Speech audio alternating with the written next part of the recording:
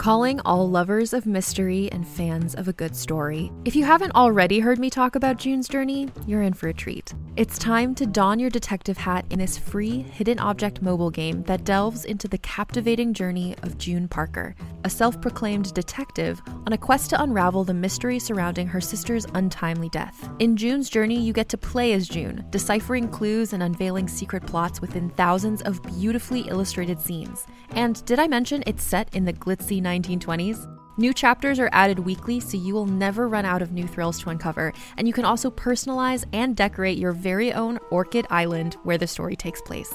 How sharp are your detective skills? Find out when you download June's Journey on your Android or iOS device, or play online via Facebook Games. Your detective journey awaits.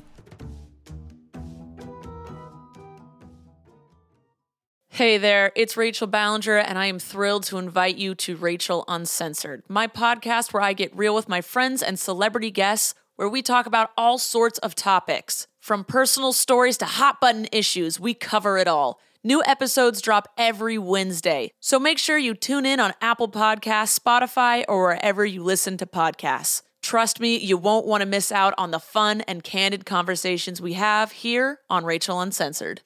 Hey everyone, welcome to Let's Get Civical. This is the podcast that breaks down politics, government structure, and dives into the context of current events, but in a super fun way. I'm Lizzie Stewart, comedian, feminist, and political junkie. And I'm Arden Walentowski, former Senate intern, campaign staffer, and political strategist. In this episode, we're talking about the Cuban Missile Crisis. So grab your naval quarantine. And let's get civical.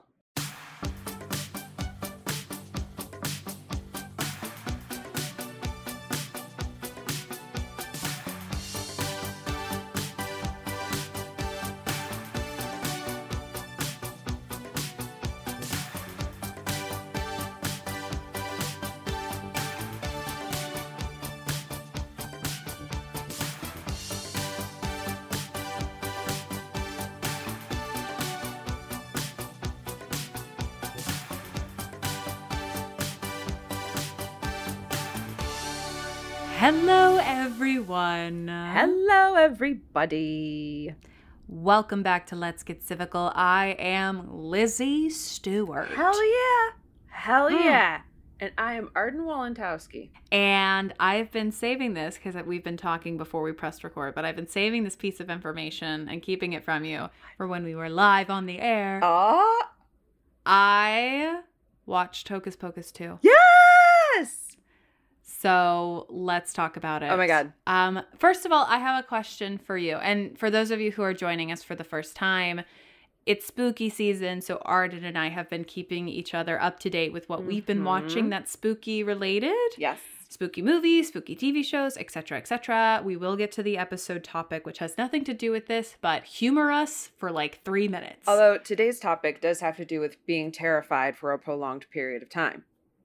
You make that connection, but do it in 3 to 5 minutes. Great. When we're done with this conversation. Hit me. So, first of all, did you like the film? Did you like I did. Hocus Pocus 2? Okay.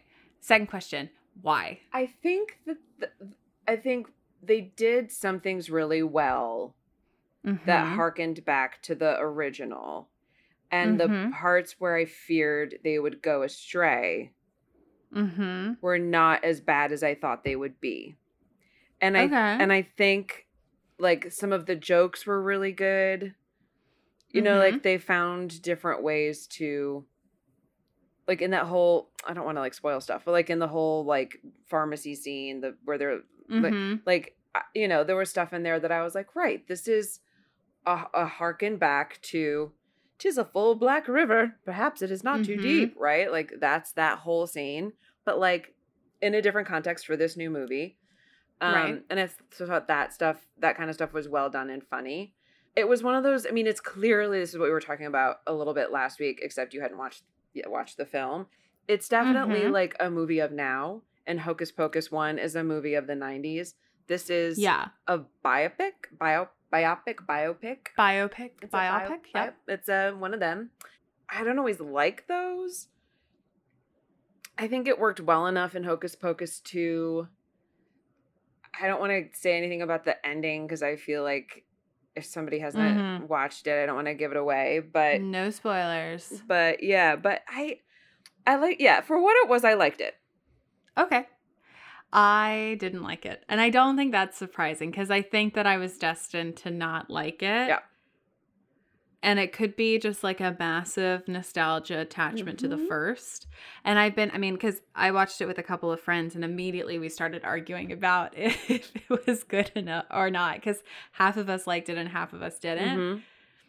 And upon further reflection, I think my biggest issue with the film that is missing that the first one had was tension and like stakes, like moments of life or death tension and stakes. Like I felt this was a very light and fun film, which is like great. So is Hocus Pocus 1, right?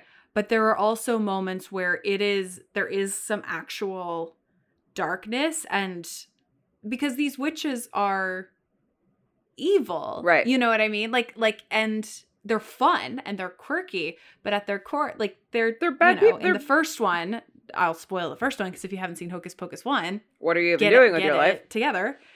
But in the first one, like they're sucking the lives out of children. Right. Like it's so dark, and I get probably nowadays that doesn't fly for Disney Channel, but I think that we could have found something more like substantial, like something more meatier to chew on, because I just felt that without it, it made our three witches who were having a great time. And I also had there were moments where I was cackling. Like there's moments of really good jokes and humor. Yeah. But without that like kind of intense, I don't know, mission that they're on or whatever. Yeah. They just seem kind of like caricature-y in a way that I feel like they're more grounded in the first. Like they never get one up on the kids in Hocus Pocus 2. Well, the witches never like one up on the kids, and they do in Hocus Pocus 1. So I feel like in the second one, they're made to seem like they're kind of a little bit airheady. Yeah.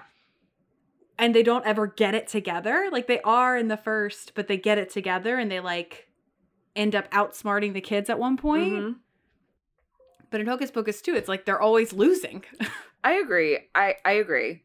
The things that felt really Disney Channel to me about it was like the shop owner guy and his whole like, I'm gonna bring back like he. Oh yes, right. Yes, like sorry. That to me was who? Yes, so Disney Channel because he like tricks them into lighting it. Sorry, now just full spoiler. I mean, not even. We're just hi. No, I don't. I mean, it's like they come back, right? You know? Yeah, they come back, and but he tricks these kids, and they're like I think part of the issue was that those three characters, that crew, that new 3-person crew, were so boring. They were so weak. They were so weak. But they just had like no driving, like they didn't have anything that they wanted except to get rid of the sisters. Yeah. Which is exactly what the people in the other movie want. But like Max and the crew are like actively engaged in the getting rid of the sisters. Like they take it on themselves. Whereas these three just are like, let's just leave them here and it will be fine. And you're like, no, it's not going to be fine. No, you got to do something. But I think the reason is, and this harkens back to my first point, the reason is because in the first one, the witches, like what they're trying to do, like what they're trying to accomplish is to literally murder children. Right. And so the trio has to stop them. Right. Because there are killers on the loose, essentially. Whereas this one, there is no... Right. They never say what they're going to do, are right? Like what are they back to do? They never say. I guess do the thing, but then it's immediately like, oh no, I want to have the spell where I have all the power. Like the witches lack like... Yeah. They lack a hero's journey or anti-hero's journey. Yeah. There's nothing that they're propelling towards. And so there's nothing for our trio to stop. It's like, oh, you're back. That's probably bad because I know you used to do these bad things, but we're not going to say that it's sucking the lives of children. Right. Because we can't say that anymore. But I'm like, pick something else. Pick else. Literally something else. Yep. that they're back to do? What is their purpose from being back? What do they want to accomplish?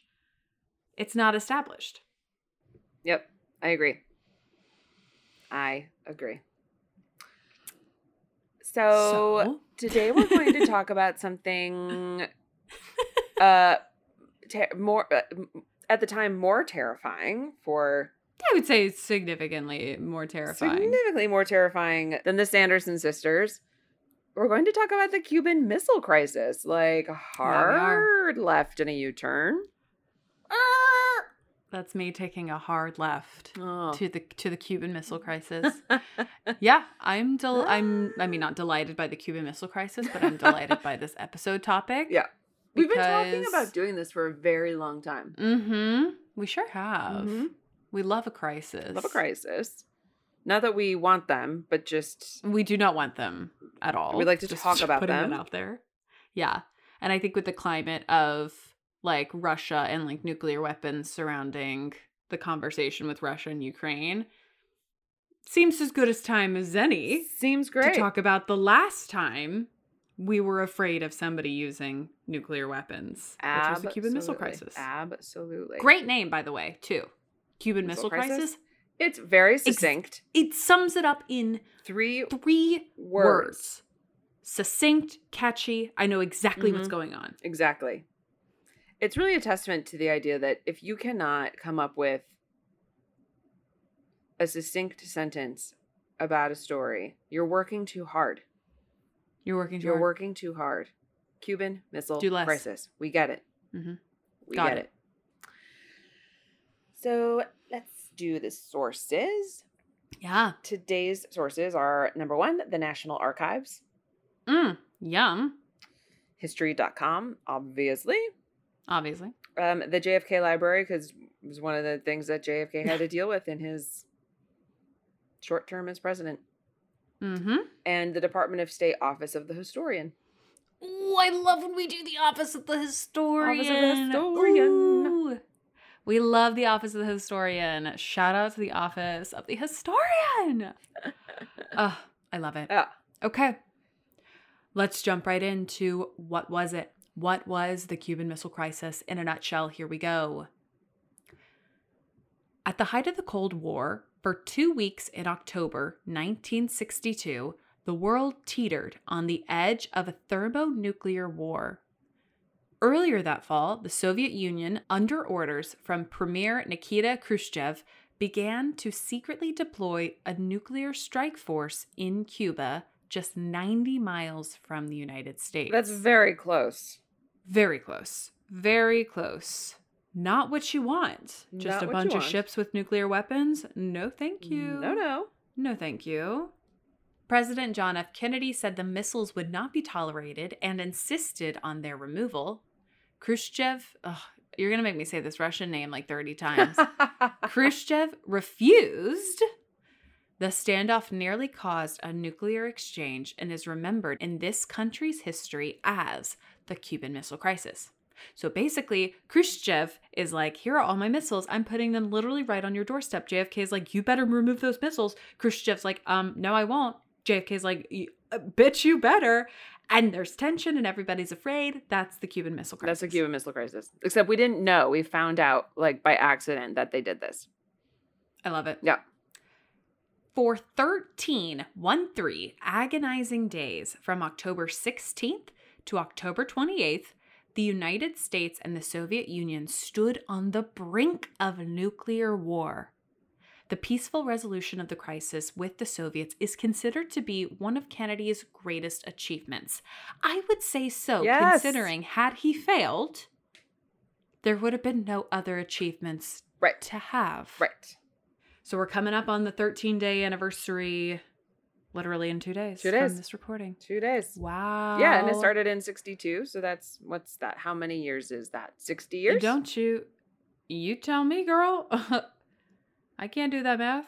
60 plus, that's 40. It is written in my contract that I will not do math. 60 years. And our blood oath to each other, it is written, will not do math. Will not do math.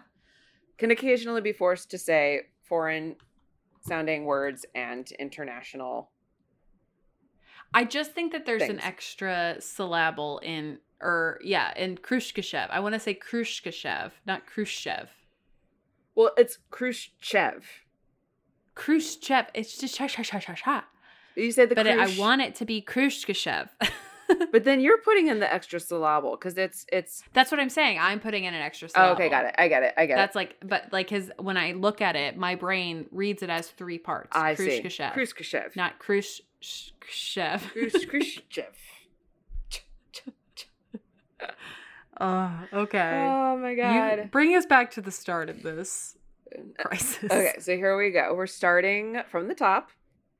After seizing power in the Caribbean island nation of Cuba in 1959, so just three short years before this, leftist revolutionary leader Fidel Castro aligned himself with the Soviet Union. Under Castro, Cuba grew dependent on the Soviets for military and economic aid. Bad situation. Mm-hmm.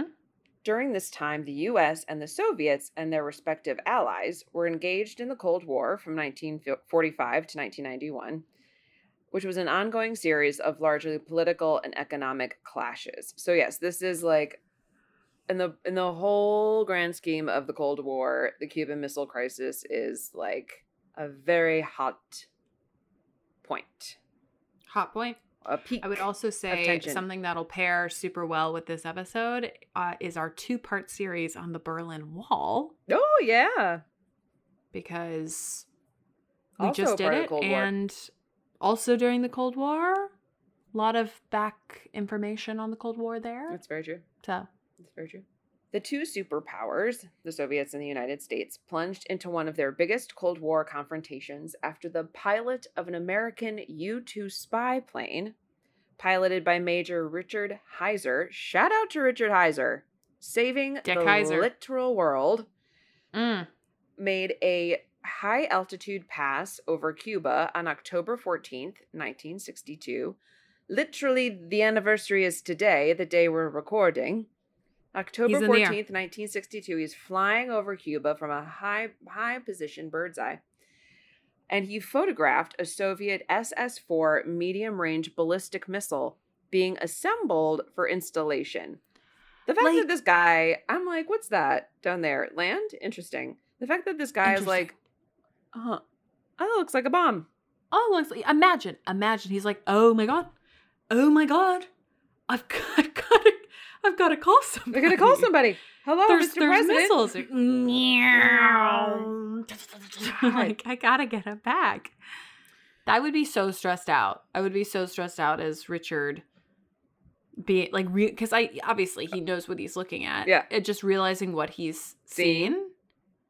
And being the only person, I've apparently. got to get to the Pentagon. Right. Being the only person. There was a very short amount of time, maybe 2 hours, however long it takes to fly back to wherever he was going to. Right. Where Richard Heiser was the only human on the face of the planet. Well, that's not true. The only American human on the face of the planet who knew that the Soviets had missiles. I don't want that information. No. I don't want to be the only person to know anything. It's very stressful. I'm betting Richard made at the time $20,000 a year. Like no. He's just a pilot. He's just a pilot taking some pictures. And you stumble upon the Cuban Missile Crisis. Whew. I don't want that. I don't want that stress. No, I don't want that stress. So he's photographing these secret missiles. President Kennedy was briefed about the situation on October 16th. So 2 days later. Oh my God. I just feel like... I'm sure it went through chains of command, right? Right. He got back and then he told his person who then was like, ooh, let me develop these pictures, which is going to take 12 hours in a dark room on a ship maybe. That's very true. And then they're like, ooh, these look like missiles. We got to, let's bring this over to the general. We've got missiles. Oh golly, let me that's me telegramming the Pentagon. Right. The Pentagon being like, oh God, the Soviet has missiles. That's telegramming the White House. The White House picks up the phone and it's like, hello. The general's like, hello, there's missiles. And then they're like, hold on, let me get the president on the phone. Right. He's at lunch. He'll call you back. And then we finally get to JFK. Right. 2 days later, which, yes, it's 1962. It takes a lot to communicate. So President Kennedy immediately called together a group of advisors, and officials known as the Executive Committee, or EXCOM, gathered and started to make a plan. For nearly the next 2 weeks, the president and his team wrestled with a diplomatic crisis of epic proportions, as did their counterparts in the Soviet Union. So everybody's fully aware of what the situation is, and they're basically just trying to, like, negotiate and,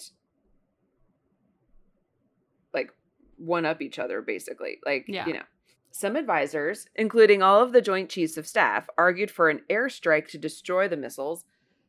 I'm just going to say, that sounds like a bad idea. Cuba, as we have talked about, still very close to the United States. And if they have one secret missile, they probably have more secret things.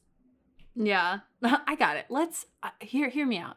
Let's blow up the nuclear weapons. Great idea. Perfect. Love that idea. Say less. Say less. Say less. Say it again, and then listen to your own words. So they wanted to destroy the missiles with an airstrike, and then follow that up with an invasion of Cuba. Great idea. Sure. Others favored stern warnings to Cuba and the Soviet Union. Because remember, so now it's like, it's not like the Soviet Union has been like, they're not strong arming Cuba. Cuba's like, sure, come. Put them on. Is this space okay? It has a foyer. Yeah. An eat-in kitchen. Do you want a bigger one? Home. Make yourself at home. Yeah. The president decided upon a middle course. On October 22nd, he ordered a naval quarantine of Cuba, which sounds like something dirty, but it's not. It means creating a barrier with the Navy. Honey, at this point, we all know what quarantine means. I just think it's funny, like a naval quarantine, like a naval. Sure. Like a belly button? Like Are you making a... Hard. Sometimes I'm the child. Arden, people come here for high quality education. Sometimes I'm the child. A naval quarantine.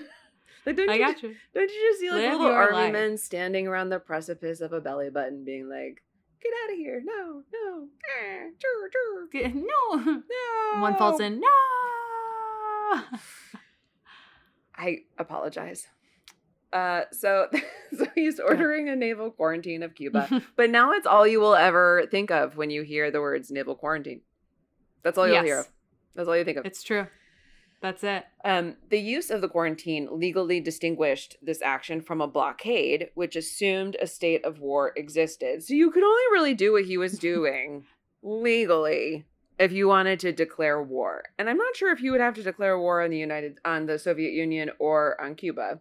But they didn't want to do that because they didn't want to declare war because, again, it's the Cold War. Cold War. Shh. Brr. Cold War. Yeah. We do everything in secret and behind everybody's backs. Yeah. I love the semantics of this, though. This isn't a blockade. No. It's a quarantine. It's a quarantine. And for it to be a blockade, we'd have to be at war. We're not. We're not at war. So you know what it is? Not. It's a quarantine. Yeah. I'm not at war. Are you at war? Nobody's at war. That's what I feel like the Cold War was. Each side being like, nobody's at war here. Mm-hmm. We're just putting our ships in front of your ships. Yep. We're going to take a quick break for a little word from our sponsors.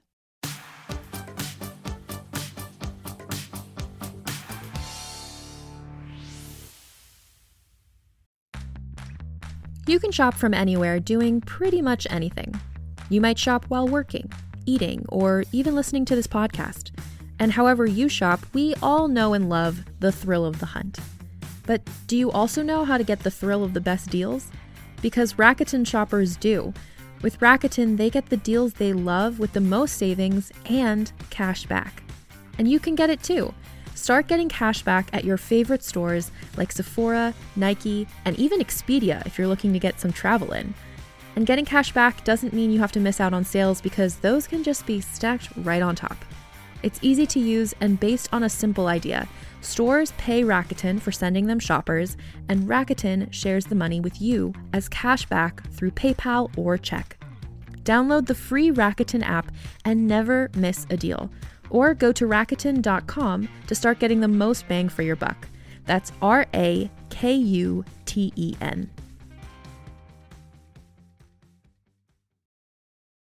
Hey there, this is Justin Bartha. I made a funny new podcast, King of the Egg Cream. It has the greatest cast in the history of podcasts with actors like Louis Black. I'm torn by my feelings for two women. Bobby Cannavale. You can eat it, or if someone hits you, you can put it on your cut. Melanie Linsky. I wonder what these marvelous things are that look just like boiled chicken feet. Jason Ritter. I can break things and pick locks and kill people. Michael Stuhlbarg. The whole point is to inspire people that they should make themselves better. Ari Grainer. No, don't whet its appetite. What are you, an idiot? Me, Justin Bartha. That's not just any egg cream, that's a Lemke's special. And all narrated by the hilarious Richard Kind. This is the story of Harry Dalowitz and how he rose from nothing to become New York's King of the Egg Cream. So if you like funny true stories, come listen to King of the Egg Cream, available wherever you get your podcasts.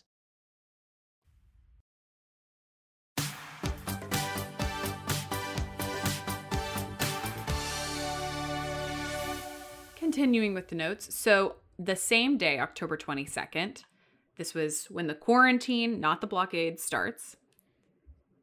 That same day, Kennedy sent a letter to Khrushchev declaring that the United States would not permit offensive weapons to be delivered to Cuba and demanded that the Soviets dismantle the missile bases already under construction or completed and return all offensive weapons to the USSR. He's like, you better pack up your stuff and get.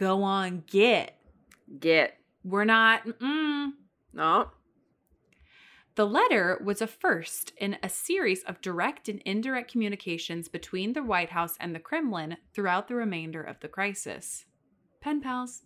The president also went on national television that evening to inform the public of the developments in Cuba, his decisions to initiate and enforce a quarantine, and the potential global consequences if the crisis continued to escalate. The tone of the president's remark was stern and the message unmistakable and evocative of the Monroe Doctrine. Quote, "It shall be the policy of this nation to regard any nuclear missile launched from Cuba against any nation in the Western Hemisphere as an attack by the Soviet Union on the United States, requiring a full retaliatory response upon the Soviet Union." End quote. That was my JFK impression. That was very good. You had the couple of ahs. Yeah, you had that going on. I fully appreciated that. Thank you. Mm-hmm. Great speech. Great speech. He's basically being like, look, I am drawing a line in the sand. You cross this line, you're attacking the United States. And not this is 62, not 20 years ago, 15 years ago, we dropped a nuclear bomb on Japan. So come at me. Right. I feel like he's saying. Come at me. Oh yeah, he's like, we'll do it again. The Joint Chiefs of Staff announced a military readiness state of DEFCON 3 as U.S. naval forces began implementation of the quarantine and plans accelerated for a military strike on Cuba. Following the public declaration, people around the globe nervously waited for the Soviet response. Some Americans, fearing their country was on the brink of nuclear war, hoarded food and gas, and that's where you get the duck and cover. The propaganda, maybe propaganda is not the right word, but like the stuff that was coming out in this time of music, like children's cartoons, music, basically all of these things duck and cover, basically teaching kids how to hide in their schools if there's a nuclear attack. Yeah. It's wild, the stuff that came out in this time period. Yeah. I also can't imagine. I mean, I guess after 9/11, where there was that period of time where it was like, is something else going to happen? Mm-hmm. It's kind of, to me, it has kind of that same feeling. Yeah. Although, obviously, nuclear bombs, much more epic. Yeah. Yeah. People were afeared.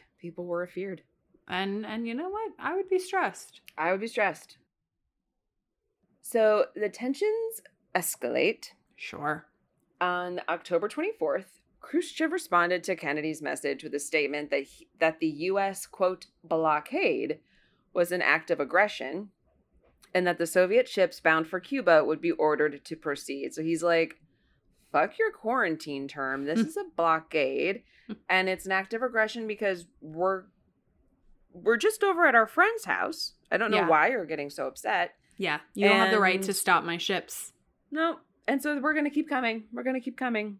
Nevertheless, during October 24th and 25th, some ships turned back from the quarantine line while others were stopped by U.S. naval forces. But they contained no offensive weapons, and so were all allowed to proceed. Okay. Look, you don't got missiles? Go. It's okay. We don't have a problem with your ships. You have a problem with your missiles and your bombs. Missiles. It's the missiles that we don't love. No, don't love that. Meanwhile, U.S. reconnaissance flights over Cuba indicated that the Soviet missile sites were nearing operational readiness. So they're like, there's nothing to see here. No, ignore the big bomb. I'm fine. With no apparent end to the crisis in sight, U.S. forces were placed at a DEFCON 2, meaning war involving the Strategic Air Command was imminent. Whew. I know. You don't want the DEFCONs to go... To go up. But the lower we get in number, the worse it means. The worse it means. DEFCON 1 means that we're fighting right now. We're actively at war. Fighting off a nuclear bomb. On October 26, Kennedy told his advisors it appeared that only a U.S. attack on Cuba would remove the missiles, but he insisted on giving the diplomatic channel a little more time. The crisis had reached a virtual stalemate. That afternoon, however, the crisis took a dramatic turn. ABC News correspondent John Scali reported to the White House that he had been approached by a Soviet agent suggesting that an agreement could be reached in which the Soviets would remove their missiles from Cuba if the United States promised not to invade the island. Imagine being ABC News correspondent John Scali having a Soviet agent, arguably a KGB agent, approach him and be like, there is another way. There's another way.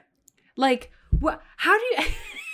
I mean, I'm sure he probably knew how to get in touch with the White House, but like, I just imagine being approached by a Russian agent and like being told the information on how to, like, let's say, end the war in Ukraine, and just being like, oh my God, how do I get in touch?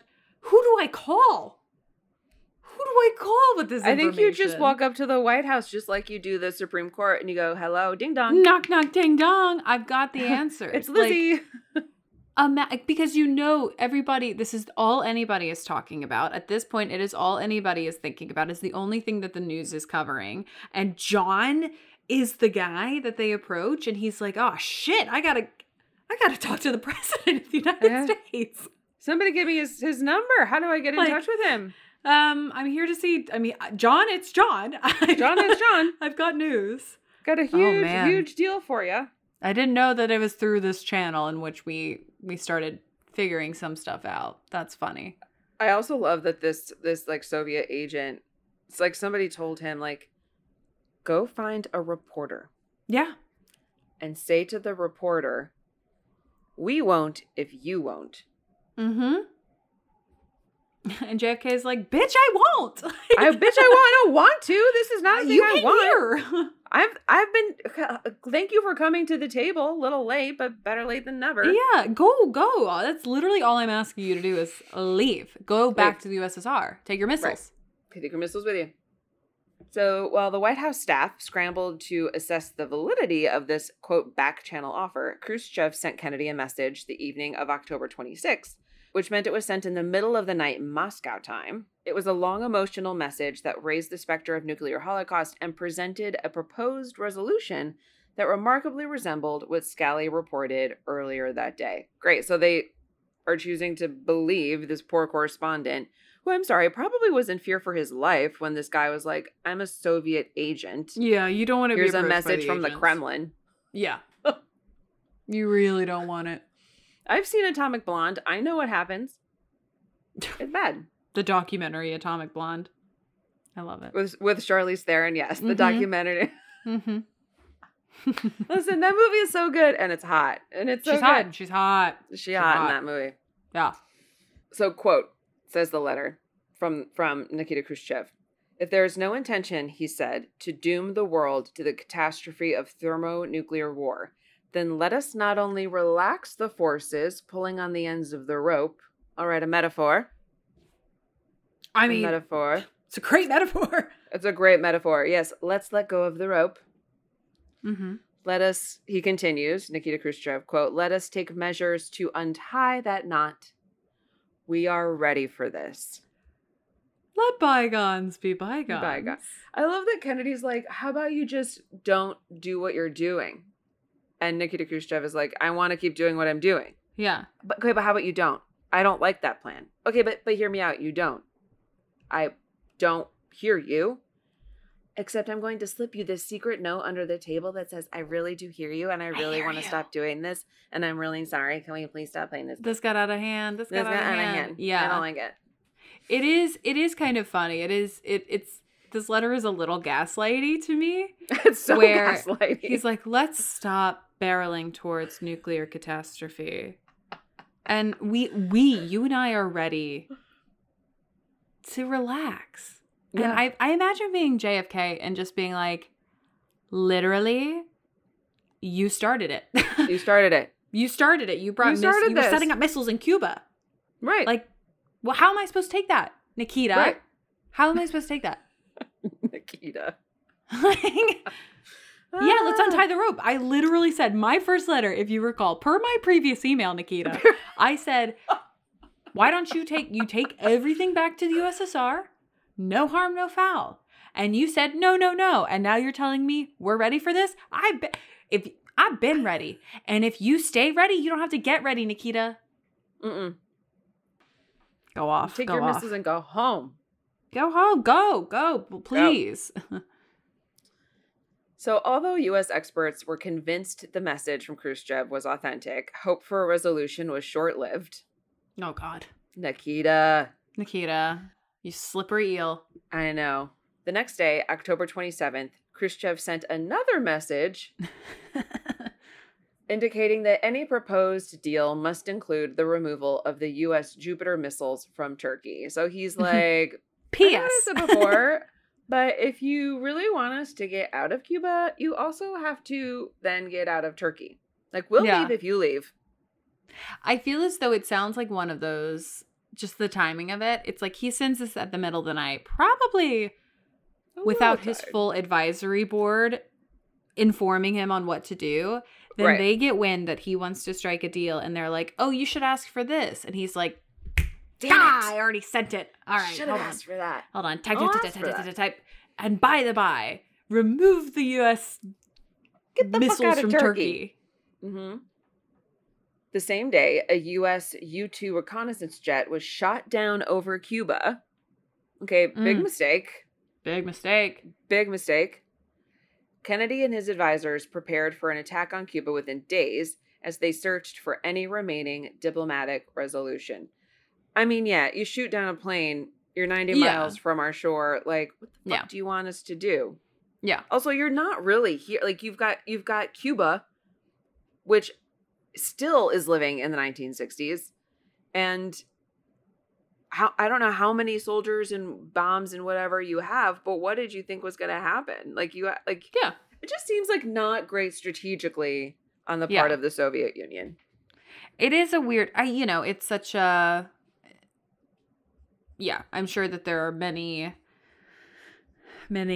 very eloquent thoughts on why the Soviets did this and if they were successful in whatever it is they were trying to accomplish. Right.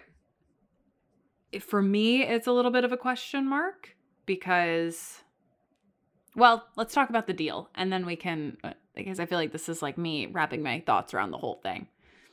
So this is the deal that they ended up striking because obviously we did not end up invading Cuba. And we did not all die. Something happened. We did not all die by nuclear annihilation. That's right. That means that the pen pals figured it out. Mm-hmm. This is what happened. Yeah. Officially, the Kennedy administration decided to accept the terms of the first message and ignore the second Khrushchev letter entirely. I love. Perfect. I'm like, oh, I didn't get it. I could do that. See your text. I'm going to take this first email that says, take a vacation. And this second email that says, but first do these things. And ignore that one. Yeah. And just read the vacation email. That sounds great. Yeah. I'd be like, we're going off of this message. You should have put it all in one document. That's your fault. All in one document. Shouldn't have sent it. So that's the official thing. Privately, however, American officials also agreed to withdraw their nation's missiles from Turkey. So they basically were like, all right, we're going to do this, but we're going to do this under the table because we're going to seem like we are the victors here. Right. Of like, we stopped you from doing whatever it was you were trying to accomplish. Yeah. And yes, you can we'll take the missiles. You literally could have just asked. Right. We could have just talked about it. Right. U.S. Attorney General Robert Kennedy, which again, it is so insane to me that Robert Kennedy was JFK's Attorney General. Like, I'll never get over it. Wait, why? Because they're related. Right. You don't see that as like a massive conflict of interest? Oh, sure, but that's just U.S. Like, I know, but like the Bushes. Well, no, but they were not at the same time. They're That's not true. Like, that's to true. me, the Attorney General is like supposed to uphold the law, and that includes like to the president. Right. Whereas like Papa Bush and Baby Bush, they were doing the same thing. You know what I mean? And like, that's true. I was thinking more in terms of like dynasties. Right. Like Robert Kennedy reports to JFK. Right. But also has to like pursue. I mean, of course, I'm thinking of in a 22 mindset where it's like, imagine that like Trump's brother was his attorney general. Right. You know, it would like, or Biden's brother. Like it would be so crazy. It's just so crazy to me. Yeah. Anyhow, so AG Bobby Kennedy personally delivered the message to the Soviet ambassador in Washington, and on October 28th, the crisis drew to a close. So Bobby goes to the Soviets and is like, officially, you're removing your stuff. Also a weird thing for the Attorney General to do. I know. It's like like, it seems like the Secretary of State should do this. Yes. Yes. But that's what I'm saying. Like, I think Bobby Kennedy as the AG is one of the craziest things because, like, this is not, he's doing diplomatic stuff. Right. But regardless, the message is delivered. Mm-hmm. Both the Americans and the Soviets were sobered by the Cuban Missile Crisis. The following year, a direct, quote, hotline communication link was installed between Washington and Moscow to help diffuse similar situations, and the superpowers signed 2 treaties related to nuclear weapons. Yes. So I wonder, I imagine it still is active, but if the hotline is still, like if Biden is currently using the hotline to talk to Putin, you know? Picking up the tin can. Putin, can you hear me?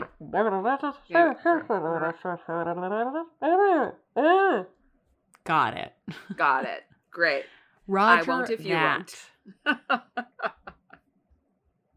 Crazy. It's a crazy. Yeah, I wish I knew what they were trying to accomplish, what the Soviets were trying to accomplish with this. My guess is just a show of force, you know, a little provocation.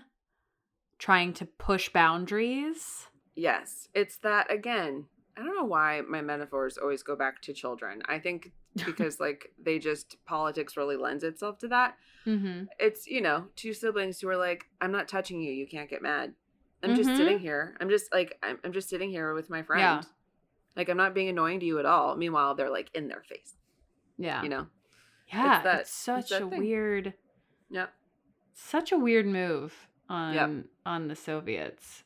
And I mean, you know, to his credit, I agree. I think this is like, when you think of crisis diplomacy, like this is the best diplomatic response. One of the best diplomatic response in our nation's history. Yeah. Like avoiding boots on the ground at all costs. Yeah. Wild. Crazy. Well, sort of happy anniversary to the Cuban Missile Crisis. Let's say happy anniversary to the Cuban Missile Crisis resolution. Because I'm glad we didn't end up doing anything more than sort of exchanging some letters and signing some treaties. But that is the end of our Cuban Missile Crisis episode. And if you like what you heard, you can find us on Twitter and Instagram at Let's Get Civical. As always, please rate, review, and subscribe to us. We love you so, so much, and we will see you next Wednesday. Goodbye.